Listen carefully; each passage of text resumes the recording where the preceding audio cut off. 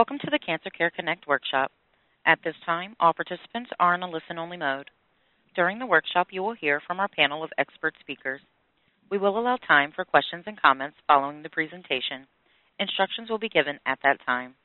If anyone should require assistance during the workshop, please press star then 0 on your touch-tone telephone. As a reminder, this workshop is being recorded.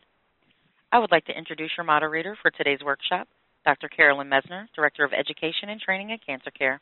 Please go ahead. Well, thank you so much, Crystal, and I, too, would like to welcome everyone to today's program. This is a collaboration between the Lymphoma Research Foundation and Cancer Care, in which the Lymphoma Research Foundation has really been the architect and great support of this program today, and I will say more about that during the program. So today's program is, again, a collaboration with the Lymphoma Research Foundation, and we also work with a number of other cancer organizations, and actually it's because of that support, their interest in helping to spread the word about the program, and also in your interest in the program. We have over 528 participants on the call today, so you're a very large group of people, and you come from all over the United States primarily, both from rural and urban and suburban areas, and we also have international participants today from a lot of countries, from Austria, Bangladesh, Canada, Caribbean, Netherlands, Croatia, France, India, the Netherlands, New Zealand, Taiwan, United Kingdom, and Venezuela. So really one of, I have to say, a great span of countries actually on the call today. And so it's a bit of a global call, actually, a bit more than bit of a global call. It is a global call, actually, to some extent. And today's program is supported through unrestricted educational grants to the Lymphoma Research Foundation from the Celgene Corporation and AstraZeneca. And I really want to thank the Lymphoma Research Foundation and these educational grants to the Lymphoma Research Foundation for really the support of this program today. Now, we have wonderful speakers on the program today, and I want to introduce our first speaker.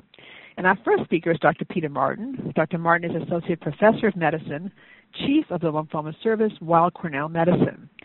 And Dr. Martin is going to address overview of mantle cell lymphoma, treatment options for newly diagnosed, and key questions to ask your healthcare team. It's really my great pleasure now to turn this program over to my esteemed colleague, Dr. Martin. Thanks a lot, Dr. Mesner. It's a pleasure to be here, and thanks to everyone for joining this call. I think that there's a lot of information out there about mantle cell lymphoma.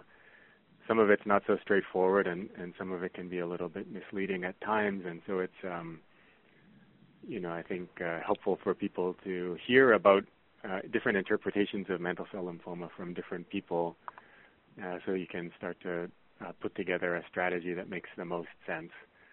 So I'll give a little bit of an overview about mantle cell lymphoma and a little bit of background on how we manage mantle cell lymphoma at the beginning of therapy. So first of all, mantle cell lymphoma is a kind of cancer. It's a cancer of the white blood cells. The underlying biology of mantle cell lymphoma is a genetic mutation that results in cells that cycle or proliferate or divide more than they should. And over time, that results in accumulation of these white blood cells, mostly in areas of the immune system like lymph nodes or spleen, but also in the bone marrow, gastrointestinal tract, or in almost any place where we actually find blood, which is theoretically anywhere in the body. Interestingly, although there's this sort of genetic underpinning that results in unrestrained cell proliferation, what we find is that there's tremendous heterogeneity, and some mantle cell lymphomas behave differently than other mantle cell lymphomas, and we're learning over time how to differentiate between these mantle cell lymphomas. Key factors include the rate of proliferation, as well as the ability of the cell to sense and respond to damage to DNA that might happen just spontaneously or as a consequence of receiving chemotherapy. So certainly when we meet somebody with a new diagnosis of mantle cell lymphoma, historically it was hard enough just to confirm the diagnosis. I think now we're moving far beyond that, not just confirming, in fact, mantle cell lymphoma, but also trying to differentiate What kind of mantle cell lymphoma are we dealing with? Is this a mantle cell lymphoma that's growing very quickly or not? And is this a mantle cell lymphoma that's likely to respond to chemotherapy or not? And so it's become a little bit more complicated as we've learned a little bit more about it. But I think because of that, we're also able to offer treatments that are more appropriate. In general, when we manage mantle cell lymphoma, we manage mantle cell lymphoma with the intention of minimizing its impact on somebody's life. And that can mean different things to different people. My job as a mantle cell lymphoma doctor is to sort of integrate the information that we have about the lymphoma, information we have about the person who has the lymphoma, and as well to put that together with the knowledge that we have about the many different potential treatment options, both their likelihood of shrinking the tumor as well as the possible side effect profile, and to put all of that information together and come up with a treatment recommendation. Currently, it's common that in younger patients with mantle cell lymphoma, we will recommend more intensive treatment regimens. Typically, these include a medication called cytarabine or Ara-C. Oftentimes, in older patients, we do not use these more intensive treatment regimens, but rather we'll use something called bendamustine. Virtually in every case, we add a biological therapy called rituximab. As we learn a little bit more about mantle cell lymphoma, however, we're learning that some of these more rapidly growing lymphomas and some of the lymphomas that are less likely to respond to chemotherapy may not, in fact, benefit from these really intensive treatment regimens, and we may need to come up with alternate strategies. Similarly, we're learning that there are some lymphomas that grow tremendously slowly, may take years or even decades to cause any problems, and under those circumstances, regardless of age, we might suggest not treating a lymphoma very intensively, even in a younger person. We've been working at Cornell with Dr. Jia Ruan here, who has led a study looking at a medication called lenalidomide plus rituximab. We're building on that therapy now. And the goal is that we can come up with treatment regimens that are more broadly applicable, that can be administered outside of academic research centers and may not have the side effect profile that intensive regimens have had in the past. After we get through that initial treatment, the next question that comes up is something called consolidation. Oftentimes when we treat younger patients with mantle cell lymphoma, we consider what's called an autologous stem cell transplant. Essentially, that's a fancy way of giving a high dose of chemotherapy. Obviously, that's most likely to benefit people who have lymphomas that are very responsive to chemotherapy. And there have been some studies that have shown that when we give an autologous stem cell transplant, that can potentially result in longer remission durations. There are ongoing studies right now to try to determine who might benefit most from that consolidation procedure. So it may be that some people do very well with just receiving chemotherapy and don't, in fact, need the autologous stem cell transplantation. We don't currently know the answer to that, but there are trials that are both in Europe and in North America that are trying to answer that question. Lastly, we consider something called maintenance therapy, and this is likely to be beneficial in most people after autologous stem cell transplantation. It's likely also to be beneficial in many people who do not undergo autologous stem cell transplantation, although it's a little bit less clear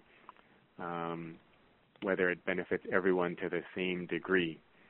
And so there are some studies that are looking at potentially adding different kinds of medication for maintenance therapy, including drugs like lenalidomide or Bruton's tyrosine kinase inhibitors like ibrutinib or acalabrutinib. So really the important questions moving forward as we try to do better in terms of treating mantle cell lymphoma are, number one, to understand the biology of the lymphoma so that we can design treatment regimens that are in fact more likely to be beneficial, so that we can minimize the side effects in people not likely to require treatments or benefit from treatments that are more intensive. we are likely to, as I said, we're trying to develop treatment regimens that are less intensive so that they can be applied more broadly. And we're trying to learn about who necessarily needs these more intensive consolidation or autologous stem cell transplant regimens. In terms of what kinds of questions are important to ask providers, I think the first question is really to go over the pathology information in a lot of detail. So uncommonly, mantle cell lymphoma can be confused for other lymphomas. More commonly, in fact, other lymphomas are in fact turn out to be mantle cell lymphoma when more intensive testing is done.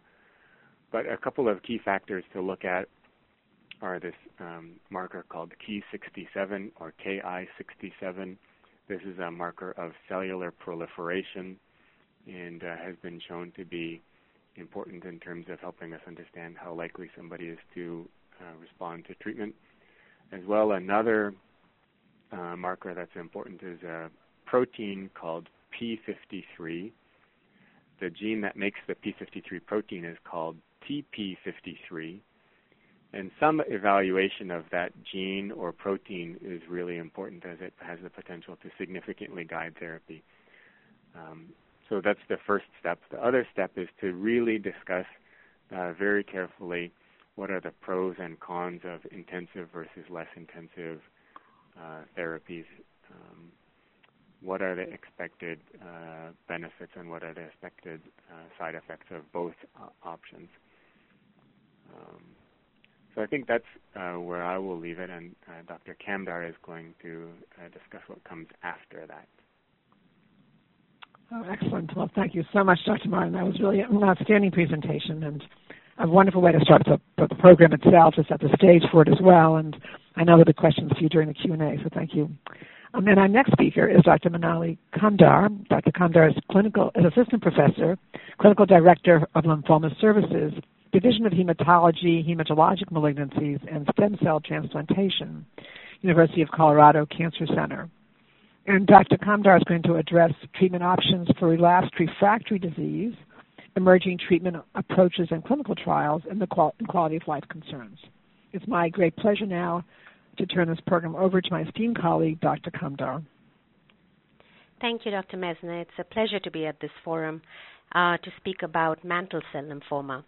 My colleague, Dr. Martin, covered so beautifully the treatment options for newly diagnosed mantle cell lymphoma patients. We are now going to be shifting the focus to patients who have been previously treated but now have been diagnosed with relapsed disease. Fortunately, over the last decade, a broad range of highly promising options are now available. So it is truly an exciting time to be involved in caring for patients with mantle cell lymphoma because we have improved outcomes drastically compared to what we could have offered them even 5 years ago.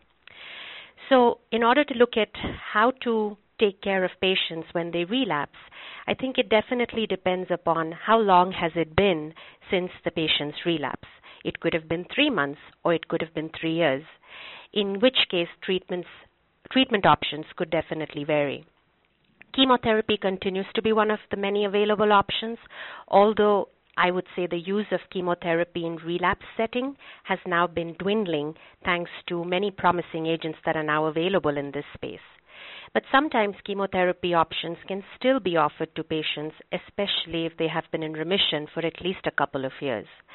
Some of the chemotherapy options that can be offered could be a chemo called bendamustine, of course coupled with the immune therapy called rituximab.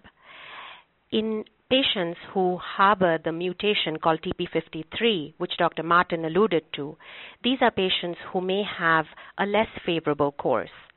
So in these patients, there are certain centers that might advocate another approach to consolidate a remission. And that approach would be something called a donor bone marrow transplant, also called an allogeneic transplant, once patients get to a second remission. However, donor allogeneic bone marrow transplant can certainly be sometimes fraught with acute as well as long-term toxicities. Previously, this was the only way to go about things, which was to give patients chemotherapy followed by a way to get them to a donor transplant. However, in the last 5 years, thanks to a lot of clinical trials and research in this field, at least 4 new novel agents have now been approved in this space. For example, we now have a new agent called bortezomib. It is a drug that inhibits a protein called proteasome, so it's a proteasome inhibitor, and it has shown to cause responses favorably in about 30% of patients. It's given subcutaneously, so it's given under the skin, just like a shot, and the side effects are very manageable. There is another drug that Dr. Martin alluded to, which was lenalidomide. Now, lenalidomide is an immunomodulator. What that means is it works to kill the lymphoma cells by targeting not just the lymphoma cell, but its microenvironment, as well as the immune cells and the blood vessels. It's a pill, so it's basically taken every day for 3 weeks on, 1 week off, and again, the responses in the relapse setting have been very favorable, with very tolerable side effects. The newest entrants, though, in the space of relapsed mantle cell lymphomas are these targeted inhibitors called BTK, or Bruton tyrosine kinase inhibitors. There are switches in lymphoma that have gone awry, as a result of which patients get mantle cell lymphoma. Fortunately, because of research, we have been able to identify some of these switches, and one of these switches is called a BTK switch. We have now been able to get 2 drugs which can target this switch and be able to hush the growth of mantle cell. So one of this drug is called ibrutinib, and the newest version of it is called acalibrutinib. Both these drugs are approved commercially for patients who have failed 1 line of therapy. Both of these are pills. They're taken daily, and their side effect profile is very different than what patients may experience with chemotherapy. So, for example, ibrutinib may cause an increased predisposition to slight bleeding, versus acalibrutinib may cause patients to have headaches or diarrhea for the first 6 months of taking it. Fortunately, the response rates with both these drugs are really very good. Nearly 2/3 of patients have responded very well to these drugs, and these responses are durable. Besides the 4 drugs that are now commercially approved, there are many other drugs that are currently being tested in the relapse space. For example, there is a new drug called the BCL2 inhibitor. It goes by the name venetoclax. BCL2 is a protein that prevents the lymphoma cells from dying and makes them very chemoresistant. As a result of which, if you inhibit it, it kind of makes sense that it overcomes that chemoresistance. In very early trials, venetoclax has shown to cause responses in nearly 3/4 of patients. Again, it's a pill, and it's very manageable in terms of side effects. It's taken daily until it stops working. So right now, it is something that we keep giving until the drug continues to work. The newest agent is now also something called the CDK4 inhibitor. Dr. Martin has done a lot of research here, and the name of the drug is palbociclib. CDK4 is basically a protein that controls how fast cells grow and divide. And these proteins are highly overactive in patients with mantle cell lymphoma. So again, it makes a lot of sense to inhibit those. And in early phase trials, this drug has shown a lot of promise as well. The most promising option, besides the ones that I just talked about, is also something called the chimeric antigen receptor therapy, called CAR T-cell therapy, wherein we engineer patients' blood that contains T cells, and we make those T cells, get them to be active again in the lab, and then infuse that product back into the patient's blood. And in early phase trials, it has actually shown to be very promising. Clinical trials are still ongoing with CAR T-cell therapy, so if anyone's interested, I would highly urge them to look them up at their closest medical center. It's rather obvious that if these many drugs work in the relapse setting, then the goal would be twofold. Number one, we can try to enhance the response rates in the relapse setting by maybe combining all these different agents together. For example, Dr. Martin's group just showed that palbociclib plus ibrutinib, if we combine them together, the response rates are nearly double. Similarly, there was another trial that also showed that venetoclax and ibrutinib was a rather effective combination, with nearly 75% of patients showing a great response. The other goal, if especially these drugs work in the relapse setting, would be to see if we can bring these drugs earlier in the course of the treatment paradigm. For example, there are multiple clinical trials that are currently being conducted wherein we are combining ibrutinib with chemotherapy. So for younger patients, there are centers which are trying ibrutinib plus intensive chemotherapy. On the other hand, there are other clinical trials which are testing ibrutinib with bendamustine in the upfront setting. Similarly, Dr. Martin alluded to the lenalidomide plus rituximab as pretty much one of the most excellent combinations. I have personally given it to a lot of my newly diagnosed patients. It is albeit something that patients need to discuss with their physicians because it is more longer therapy. However, the data looks excellent. In terms of the novel therapeutics, these are clearly some of the agents amongst many others that are currently being tested. The other new thing that is up and coming in the world of relapsed mantle cell lymphoma is evaluation of minimal residual testing. MRD is basically called minimal residual disease.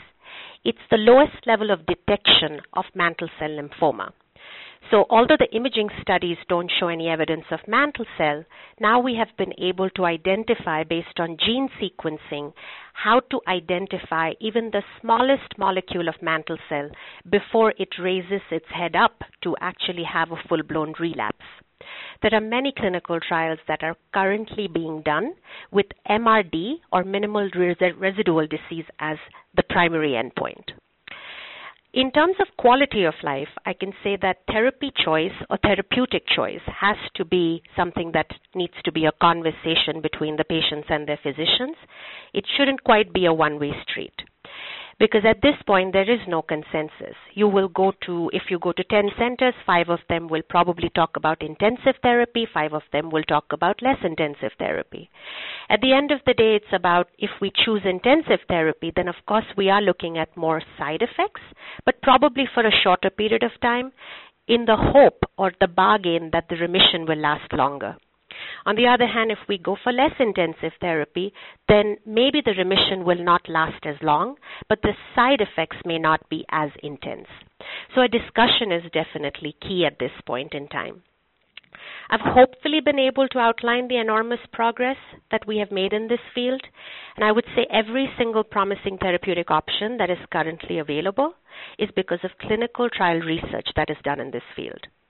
Clinical trials continue to be done to explore the most efficacious option, not only to improve upon existing standards of care, but we are having a lot of clinical trials that are currently being designed to hopefully one day be able to cure this very rare mantle cell lymphoma. Clinical trials at the same time, I think patients need to be mindful that it not only allows us to explore more novel therapeutics, but it also serves as a great opportunity for patients to avail the benefits of newer agents before they are commercially approved. Therefore, I highly encourage my patients to seek out clinical trials, not only at diagnosis, but certainly at relapse, because the field is just changing so rapidly. I also believe that it is immensely helpful to get an opinion from a lymphoma specialist because mantle cell lymphoma is very rare. Probably only about 4,000 patients in North America have mantle cell lymphoma. So if they are being treated by generalists or, say, oncologists that treat breast cancer, lung cancer, with all the latest research that is happening pretty much as we speak, generalists may not be privy to all the greatest and best things that are happening in this rare subtype of cancer. So to wrap up my portion of the talk, I certainly would like to leave, I think, 2 things that I'd like to underscore. Please remember that the field is filled with promise and there are exciting times ahead. Seek out more information about clinical trials. LRF serves as an excellent resource online to help patients navigate through all of this effortlessly. I've myself talked to my patients about getting to LRF online, and they cannot rave more about how helpful it has been to seek their services. With that, I'll turn this back over to Dr. Mesner. Oh, thank you so much, Dr. Kanda. That was really outstanding. It's all very informative and a lot of information for people, a lot of information about clinical trials and also the newer treatments that are available. So thank you. And I know there'll be questions for you. There are questions coming in already, so I know there'll be questions for both you and Dr. Martin very soon. Our next speaker is Ms. Peggy Anturney, and Ms. Anturney is the Chief Strategy and Communications and Engagement Officer of Lymphoma Research Foundation.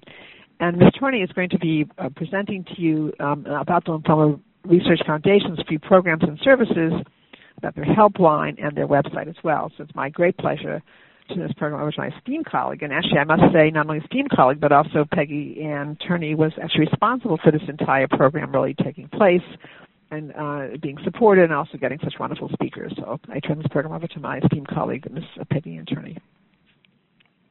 Thank you so much, Carolyn, and thank you to Cancer Care for your continued partnership. I would also like to thank our esteemed faculty, Dr. Martin and Dr. Kundar, for sharing your time and expertise with us today, and for all that you do for the entire lymphoma community and for the Lymphoma Research Foundation. I would also like to acknowledge our sponsors, Celgene and AstraZeneca, whose support made today's call possible. Most importantly, though, I would like to thank each of you for joining us on today's teleconference. If you have any questions about the information you learned today, I want you to know that the Lymphoma Research Foundation is here for you. The Lymphoma Research Foundation is the nation's largest nonprofit dedicated exclusively to lymphoma, and our mission is to eradicate this disease and serve those touched by it. The Lymphoma Research Foundation is committed to advancing our understanding of lymphoma so that we can ultimately find cures. Our scientific advisory board, which is comprised of 45 of the world's leaders in lymphoma, guide our investment in research. To date, we have funded more than $60 million in lymphoma-specific research and are actually the largest private investor in mantle cell lymphoma research, resulting in improved understanding and treatment options for this particular subtype of lymphoma.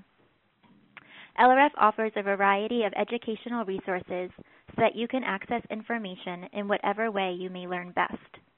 Whether you are newly diagnosed or seeking help with long-term survivorship, LRF is here for you. The Foundation provides comprehensive disease and treatment-specific resources, programs, and services, all of which are offered free of charge and have been reviewed by lymphoma experts. Most relevant to today's call, LRF offers a variety of mantle cell lymphoma-specific resources. Our lymphoma helpline can answer your specific questions about mantle cell lymphoma, relevant treatment options, and clinical trials. In fact, our professionally trained staff members can run individual clinical trial searches for you based on your particular criteria and provide you with a list of questions to take back to your healthcare team so that you can have the most robust discussions regarding your treatment and long-term care. We offer a comprehensive mantle cell lymphoma learning center on our website, lymphoma.org/MCL, which aggregates all of the relevant information you may need to learn about this subtype of lymphoma and become a more active participant in your treatment decision-making process. We also have a dedicated mantle cell lymphoma fact sheet and expert videos, which can be found on our website, lymphoma.org, or can be ordered for free through our lymphoma helpline. Our mobile app, Focus on Lymphoma, is an award-winning app that provides mantle cell lymphoma patients and caregivers comprehensive content, as well as really unique tools to help manage the disease. The Focus on Lymphoma app allows users to record doctor sessions, manage medications, and track symptoms and side effects. The app is available for free download in the Apple App Store and in Google Play, and I would encourage you all to download the app today. Last but certainly not least, for those of you who may be looking to give back and get more involved, I would encourage you to join Team LRF. We offer a variety of walks and rides for you to participate in, or you could turn your talents and passions into ways to raise funds for lymphoma research. Through Team LRF, you can meet others who have been impacted by this disease and join a community of individuals committed to impacting lives by finding cures for lymphoma. I really do hope that you will take advantage of some of the great resources and services that the Lymphoma Research Foundation provides. If there's one thing that you take away from today's program, please know that the Lymphoma Research Foundation is here for you. Whether you have questions regarding what you learned today about mantle cell lymphoma, or you need information about relevant treatment options or supportive care, you can reach out to the Lymphoma Research Foundation through our website at lymphoma.org or by calling our helpline at 1-800-500-9976. Thank you all for your time today. Oh, thank you so much, Ms. Attorney. That was excellent and actually a great resource. Many of you already know about the Lymphoma Research Foundation, but for those of you who aren't as familiar with all of the resources, and it really should be your go-to place. Lots of great information for you to access there. I'm going to say a few words about cancer care, and I'm going to take questions. So please, some of you are already submitting questions, but have your questions ready to go so we can take as many of your questions as possible. Cancer Care is a national organization providing services to all people living with cancer, hematologic cancers like mantle cell as well. And we offer those services both on the telephone and on the website. We offer individual counseling to people. We offer practical and financial assistance. Our individual counseling is both on the telephone or online, and we also offer both support groups on the telephone or online. We actually currently have about 138 online support groups for different types of cancers and also for groups for caregivers, groups for young adults, so groups for different populations as well. All of those are accessible by going to our website, cancercare.org, and or else by calling our 800 number at 1-800-813-4673. In addition, we have various publications and these type of workshops that we offer. And we do now have a meditation app. Many people find that to be very useful, of course, undergoing any type of experience with cancer, mantle cell lymphoma. It can cause some degree of disharmony for you, and to some extent, nice to have a meditation exercise or something that you can do to kind of help you to kind of scale back and relax a bit. So those are things that many people find very useful. And so now we do have lots of time for questions, so I'm going to ask Crystal to go ahead and explain to all of you how to queue for questions. We're going to try to take as many of your questions as possible, and if we do not get to your question at the very end, I will give you resources of how to get your questions answered. But in the meantime, let's see if we can't take as many as possible. So, Crystal? Thank you. Ladies and gentlemen, if you would like to ask a question, please press star then 1 on your touch-tone telephone. If your question has been answered and you wish to remove yourself from the queue, you may press the pound key. Those of you on the web may submit questions by clicking Ask a Question. And our first question comes from Catherine D. Your line is open. This is Catherine Dodd, and I'm 5 years out from a stem cell transplant autologist. And I'm wondering where you can get a minimal residual disease lab test and how much they cost. Okay. Thank you for that question, Catherine. And Dr. Martin, do you want to address that question? Sure. So I guess so the background there is that there are tests that are in development to look for that are more sensitive and may be able to detect residual amounts of lymphoma that might be hiding somewhere in the body that are not visible on scans. The clinical utility of such a test might include something, for example, an endpoint of therapy. So, for example, if we could show that a treatment could eradicate disease beyond the level of detection of a minimal residual disease test or MRD test, then that might be something that's good. Theoretically as well, monitoring MRD through a blood test done serially, say every 2 or 3 months, we might be able to detect lymphoma coming back before it became evaluable through a scan or clinically relevant through symptoms or other blood tests. The first, so there are some commercial assays that are available. Sequenta is a company that does do that test in a commercial setting. I don't believe that it's routinely paid for. Some pathology labs have developed their own ways to do the test. For example, at Cornell, we're able to do that in a research setting. I think the key there is that the utility of the MRD test at this point remains unproven.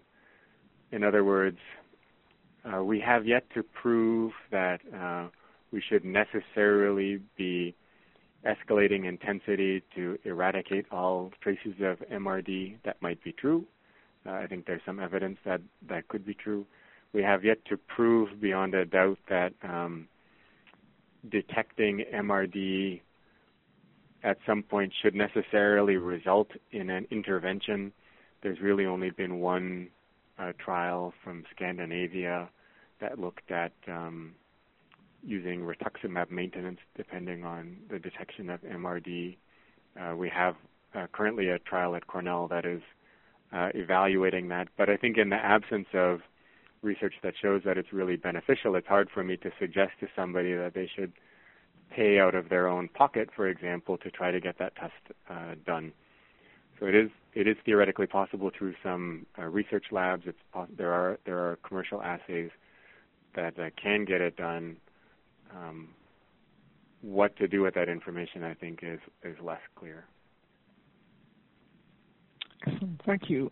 And I should also say that please do ask your treating healthcare team about your request for help with the cost of this test, because sometimes your institution or your team may have some resources unbeknownst to you until you ask that question that they might be able to help you with in terms of, as Dr. Martin has implied, some institutions have their own resources for getting these tests done. So I think that would be very important. It's come up on other calls that we've done as well, and sometimes also the team, of course, the healthcare team consists in your institution of your doctor, the other members of the healthcare team, which include also social workers and financial specialists, and sometimes they can come up, or patient navigators, and they can sometimes come up with a plan for you as well. So please don't feel you're alone with this. And I think you could also probably contact the Lymphoma Research Foundation. Is that correct, Peggy? And just to discuss options or what one might do when there are concerns about these type of costs as well. Yes, absolutely. Our helpline staff can assist with that, and we also offer a modest financial grant to those who are in active treatment. Oh, that's excellent. Okay, so that's an excellent resource to know about, and so please do take advantage of that. And also, many other organizations do provide financial assistance as well. So you'd want to, when you call the Lymphoma Research Foundation, they will also give you other resources that they might be able to use. You also can call Cancer Care, again, just for help with just figuring out how to get this need met that you really want to, if this is an important test for you to have, and whether there's some way that we can all put our heads together and help figure out what to do for this. So just to be aware of this, okay. And our next question comes from one of our online participants, and I'm going to read this question. And I will, this question, I'm going to Dr. Kandar. So I was treated with lenalidomide and Rituxan in a clinical trial for 7 years.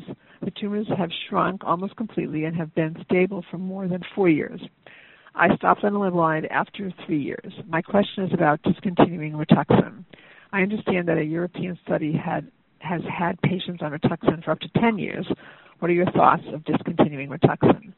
So this is an excellent question. I'm going to ask Dr. Kandar if she could just address this in a general way, and then, of course, we encourage you to go back to your treating healthcare team for the specifics in terms of your situation.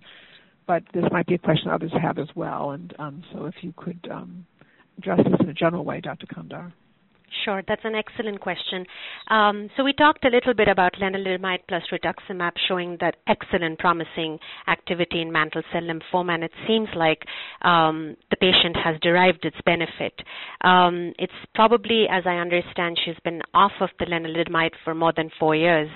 I think at this point the consensus is not quite clear with respect to whether or not we should just continue rituximab maintenance. You would probably get different opinions from different physicians.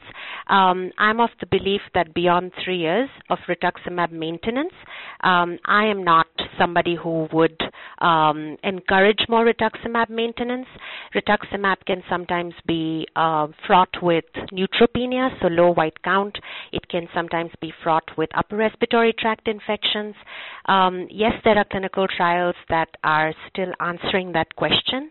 There is probably a lot of retrospective reports about doing rituximab for longer than 3 years, but in my clinical practice, I actually do not recommend that, especially because of the slew of novel agents that are currently in this space. I'd of course be curious to hear Dr. Martin's thought on this, but on my end, I would say beyond 3 years of rituximab maintenance, I usually hold off on further therapy. Thank you so much. Thank you very much. And Dr. Martin, do you want to comment as well? Yeah, I think like Manali's, Dr. Kamdar said, it's not really clear. I think that I certainly don't know the answer. I don't think there is probably a single answer that applies to every single scenario. I certainly have a low threshold for stopping rituximab if I suspect that there are issues.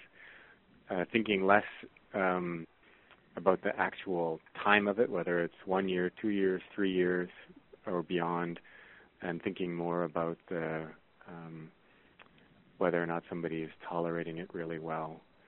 I think that it's a little bit better defined when there are clinical trials that evaluate it in a very specific setting, but in the setting of lenalidomide and rituximab without some sort of other chemotherapy. At that point, we're really I don't think there is a perfect answer, and so we try to make the best decision at the time with all of the information that we have. Certainly, if somebody's having a lot of infections, I would have no problem stopping it. And I'm more inclined to say that now that we have better treatments that are becoming available. In the past, without a lot of treatments being available, I think we were more inclined to push medications potentially more than we might have, or more than we might now. Excellent. Thank you. Thank you both, and excellent, and I hope this is helpful. And we have another question from one of our online participants. So the question is for to start with Dr. Martin. For a patient is still in remission after R-CHOP and 2 years R maintenance, still in remission 2 years since last treatment, 4 years since diagnosis, could that patient qualify to get Rituxan in a future relapse again, since they had such a good response and durable remission? Touching wood now. So your thoughts about that, Dr. Martin, in terms of just in general a response again? Yeah, that's a great question that applies not just to mantle cell lymphoma, but to virtually every B-cell lymphoma that we see, and it's a question that we often ask ourselves. I personally think that the answer, again, is not so black and white. There are certainly scenarios where people have had lymphomas that have been shown to grow, in fact, while somebody's receiving an anti-CD20 antibody like rituximab, but can still benefit with combinations using anti-CD20 antibodies beyond that initial therapy. Certainly if somebody's had a very good response to it in the past and has been off of it for a while, I would expect that it would have a role in the future. That's not to say that it's an absolute necessity. For example, there may be some therapies like ibrutinib, for example, where they've been largely studied without rituximab. There's one study with rituximab. So I think it's under those circumstances, if there's a study that doesn't include rituximab, I would not consider that to be a bad study. It's a perfectly reasonable study that's using active drugs, and I wouldn't necessarily feel let down by not using rituximab. It could easily be picked up at a later point. Manali, do you have a strong feeling on that?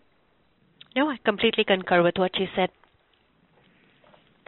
Thank you. Thank you. Excellent. And we have another wonderful question. I'm going to for Dr. Kandar. Are CAR-T and allogeneic transplant potential curative approaches to mantle cell lymphoma? So that is actually an excellent question. With respect to, I think there are two parts to this question. The first one would be, is allogeneic transplant a modality to cure mantle cell lymphoma? The answer is yes. I think if there is one modality to completely eradicate mantle cell currently, it would be a donor bone marrow transplant or an allogeneic bone marrow transplant. Unfortunately, not a lot of patients can get to a transplant, partly because of functional fitness, sometimes because of age, sometimes because we're just not able to get the lymphoma in remission. At the same time, when we talk about a donor bone marrow transplant, we have to be mindful about a couple of very unique side effects that this modality of care can cause. For example, besides the chemotherapy-induced toxicity, it certainly is something that can cause a syndrome called graft versus host disease, which can cause diffuse inflammation and complications thus far. However, the chance of that is certainly less, but if it happens, patients can substantially have some impairments in their functional quality of life. So we are very mindful when we recommend an allogeneic bone marrow transplant, and we usually do so for our fit, functionally active, in remission patients in order to consolidate that remission and then hopefully eradicate the mantle cell lymphoma. Have there been cases where after an allogeneic transplant mantle cell lymphoma has relapsed? Yes, there have been. So although this modality is offered, the times that it has offered now has now been substantially going down. With respect to CAR T, that is an excellent question. At this point, it is in the form of a clinical trial, at least at our center where we have taken patients to CAR T-cell therapy. Our patients have shown some excellent response rates. Now, whether or not those response rates are going to be durable, we are not yet in the know. The trials have been ongoing for probably 2.5 years, so the follow-up data is rather short. Usually we wait for at least 5 years to make sure if the lymphoma is coming back or not. So it would be a bit premature for me to talk about CAR T being the curative strategy for mantle cell lymphoma, but I can tell you it's one of the most promising strategies in the armamentarium of therapeutics that we have for patients who have relapsed with mantle cell lymphoma. So I hope that answers her question. Excellent. Thank you. That's really excellent. Thank you so much. And a question now for Dr. Martin. So this is a question. Are there any clinical trials for indolent mantle cell lymphoma before any treatment has begun? Yeah, so that's a great question. As we alluded to or mentioned specifically, there are some people that present with a lymphoma that doesn't seem to require treatment immediately. For whatever reason, it's a lymphoma that grows very slowly. There are some predictors of that in terms of blood work and pathology information, but ultimately there's no really single marker that tells us for sure that this is an indolent lymphoma or not. The best way to identify a quote-unquote indolent mantle cell lymphoma is to watch it for some period of time, and if it's not growing very quickly, then we know that it's not likely to start growing very quickly in the immediate future. There are no actual clinical trials that target specifically these sort of slow-growing mantle cell lymphomas, at least not in North America. There is actually one clinical trial in Spain. There's a pathologist in Spain, Dr. Elias Campos, and his group in Barcelona has done a lot of work with these sort of slow-growing mantle cell lymphomas, and they're testing a regimen of ibrutinib plus rituximab in patients with what we call splenic non-nodal mantle cell lymphoma. So it's a sort of one of these variants of these slow-growing mantle cell lymphomas. We're interested in doing clinical trials in that setting at Cornell, and have one looking at ribavirin, led by a researcher here, Sarah Rutherford, as well as others, including one that's specifically related to diet, interestingly. But these are relatively small trials, and I think they probably appropriately should be relatively small until we have a little bit more information about how to truly identify an indolent mantle cell lymphoma from the get-go. Excellent. Thank you. And we do have one phone question that's coming in, so we'll take that one. Thank you. Our next question comes from Kimberly S. Your line is open. Hi. My husband was diagnosed with stage 4 mantle cell in July of 2016. He started RMaxi-Chop about a week later, followed by an autologous stem cell transplant, then went to the Rituxan maintenance every 2 months. He's coming up on his 10th treatment of the Rituxan maintenance, and they've decided that they're not going to do blood work every time that he gets the Rituxan, but every other time. And I'm wondering what your opinion is on that. Okay, thank you for your question. Dr. Kondor, could you address this again in a general way? Sure.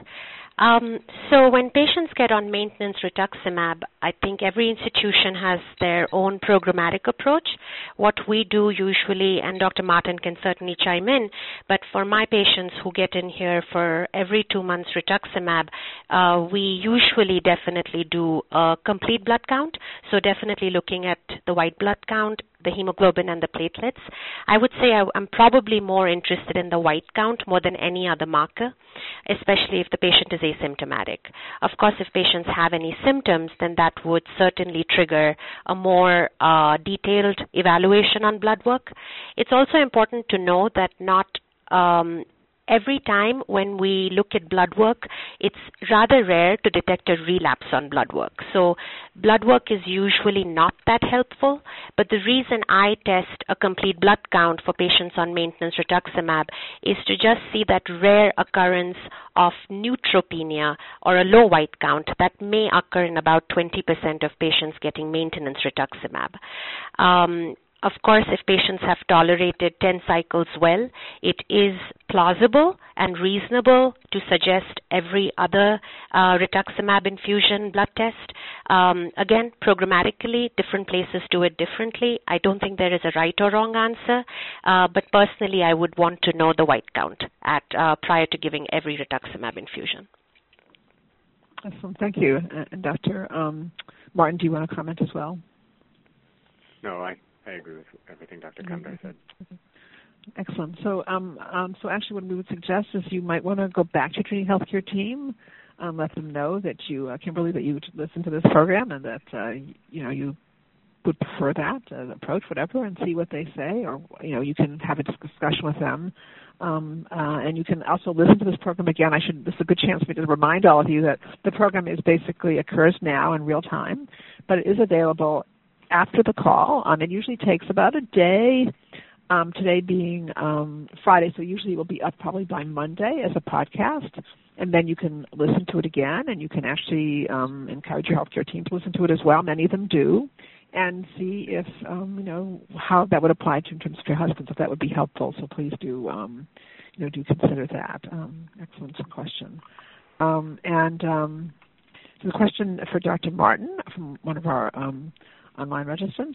My husband was diagnosed in October 20th, 17. He is indolent without symptoms. He is on watch and wait, but is in bone marrow, it is in bone marrow and colon. Is there something that could shut this down before it escalates? How does one afford this treatment, such as stem cell transplant or new target drugs while on Medicare, which starts soon? Could you comment on the concept of it being indolent and the watch and wait approach? Mm-hmm. So again, with these lymphomas that seem to be growing relatively slowly, multiple groups now around the world, I think we showed it back in 2009, and other people have shown it since then, that there doesn't appear to be any real observable benefit in terms of starting treatment early. And so it's an uncomfortable sort of prospect, right? I mean, the idea is that there's a lymphoma that's there that is growing slowly, that at some point may cause symptoms, and at the same time to say that right now the risk-benefit ratio in terms of starting treatment may not fall in favor of starting treatment, at least as far as we know. That may change with newer therapies available, and as I mentioned, we're trying to learn about some of those newer therapies to see if we can come up with potentially better tolerated options that might hold something in check.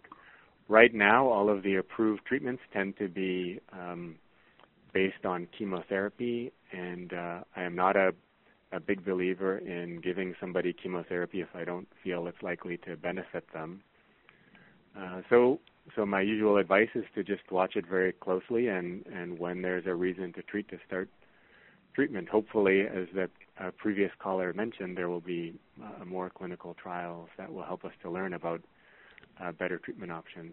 So far, it's not clear to me that we have any real way to change the biology of this lymphoma. And it's a pretty complicated lymphoma with a pretty complicated biology.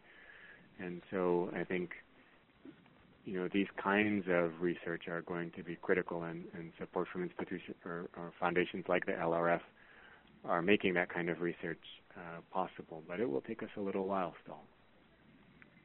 Excellent. Thank you. And actually, there's a part of that question, Ms. Turney, if you'd like to just address it in terms of the issue of the concern about cost, if he does need care at some point along the way, and with their coverage. So, would it be wise for them to call the Lymphoma Research Foundation to discuss this and get help with referrals and things like that, and those kinds of concerns? And that's come up before on the call, so. Yeah, absolutely. So as I mentioned earlier, our lymphoma helpline is staffed with experts who specialize in both all of the aspects of lymphoma, including mantle cell lymphoma, but also all of the supportive care areas that patients or caregivers may need help navigating. So if someone does need assistance finding financial resources, or helping to navigate the insurance process, our helpline staff can certainly assist with that, and you can call them at 1-800-500-9976. And again, we do offer a modest financial assistance grant to those who are in active treatment. So I would definitely encourage anyone who has any questions to call our helpline, and they can connect you with the appropriate resources and ensure that you have the information that you need to make the most important decisions regarding your treatment. Excellent. And, I think that the reason the Lymphoma Research Foundation and Cancer Care work together is that indeed we each have resources and we each have a call center that people can call for help. But I would definitely start with the Lymphoma Research Foundation. But I would say you want to call, we're going to, at the end of this program, we'll give you all of the resources that are available that can help. And I think that, and also, of course, your healthcare team, because there may be members of your team that can also help you with this navigating these costs. So we recognize that for many of you on the call who live in the United States, for example, you may have concerns about cost of care. It may be true for people internationally as well, but there are resources out there to help you. And so we know that you worry about the mantle cell lymphoma, and then you worry about all these other things as well. So there is a supportive care team out there that really is out there to help you with those issues and concerns. So we wouldn't want anyone to leave the call thinking that you're all there you have to handle all this all by yourself. That is not true. There are lots of people to assist you with this. And Lymphoma Research Foundation is a great place to start. Yes. Thank you, Carolyn. Just to add to that, for any of our international callers, the foundation can also help connect you to advocacy organizations in those countries. We do sit on a global lymphoma coalition, and so have relationships with many different organizations around the world. So although we might not have information for that specific country or their insurance practices, we can connect you with a expert lymphoma organization in your area. Oh, that's excellent. That's really very important. Thank you. Excellent. And we do have one other question here we're going to take before we conclude the call. One second, it is for Dr. Kandar, but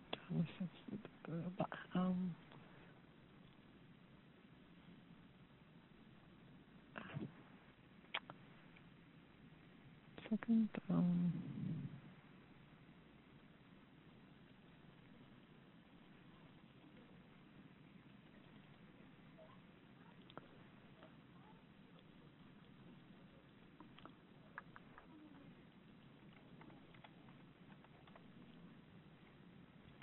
is a little complicated question. For Dr. Kandar, is TP53 deletion a worse scenario than TP53 mutation for evaluating the type of MCL? I've read conflicting answers to this question. I have a deletion of 17p and TP53 at chromosome 17p13.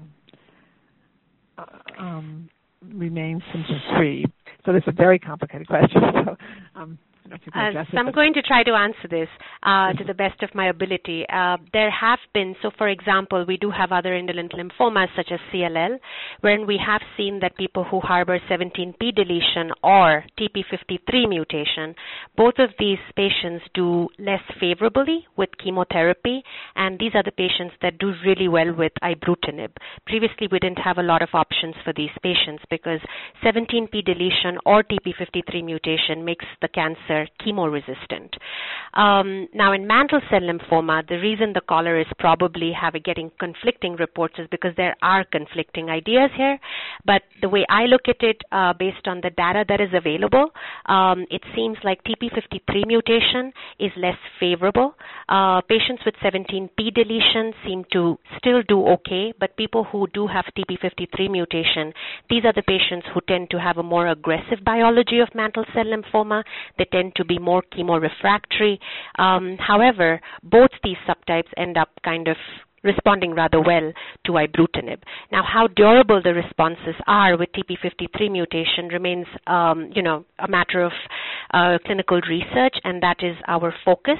A lot of mantle cell lymphomas, which are blastoid in nature, which are aggressive mantle cell lymphomas, usually that can be seen in patients who have relapsed. They eventually end up harboring TP53 mutation. So we usually want to make sure that besides novel therapeutics, we certainly look for other options that may be more durable in terms of efficacy. I hope I've answered that question to the best of, yeah.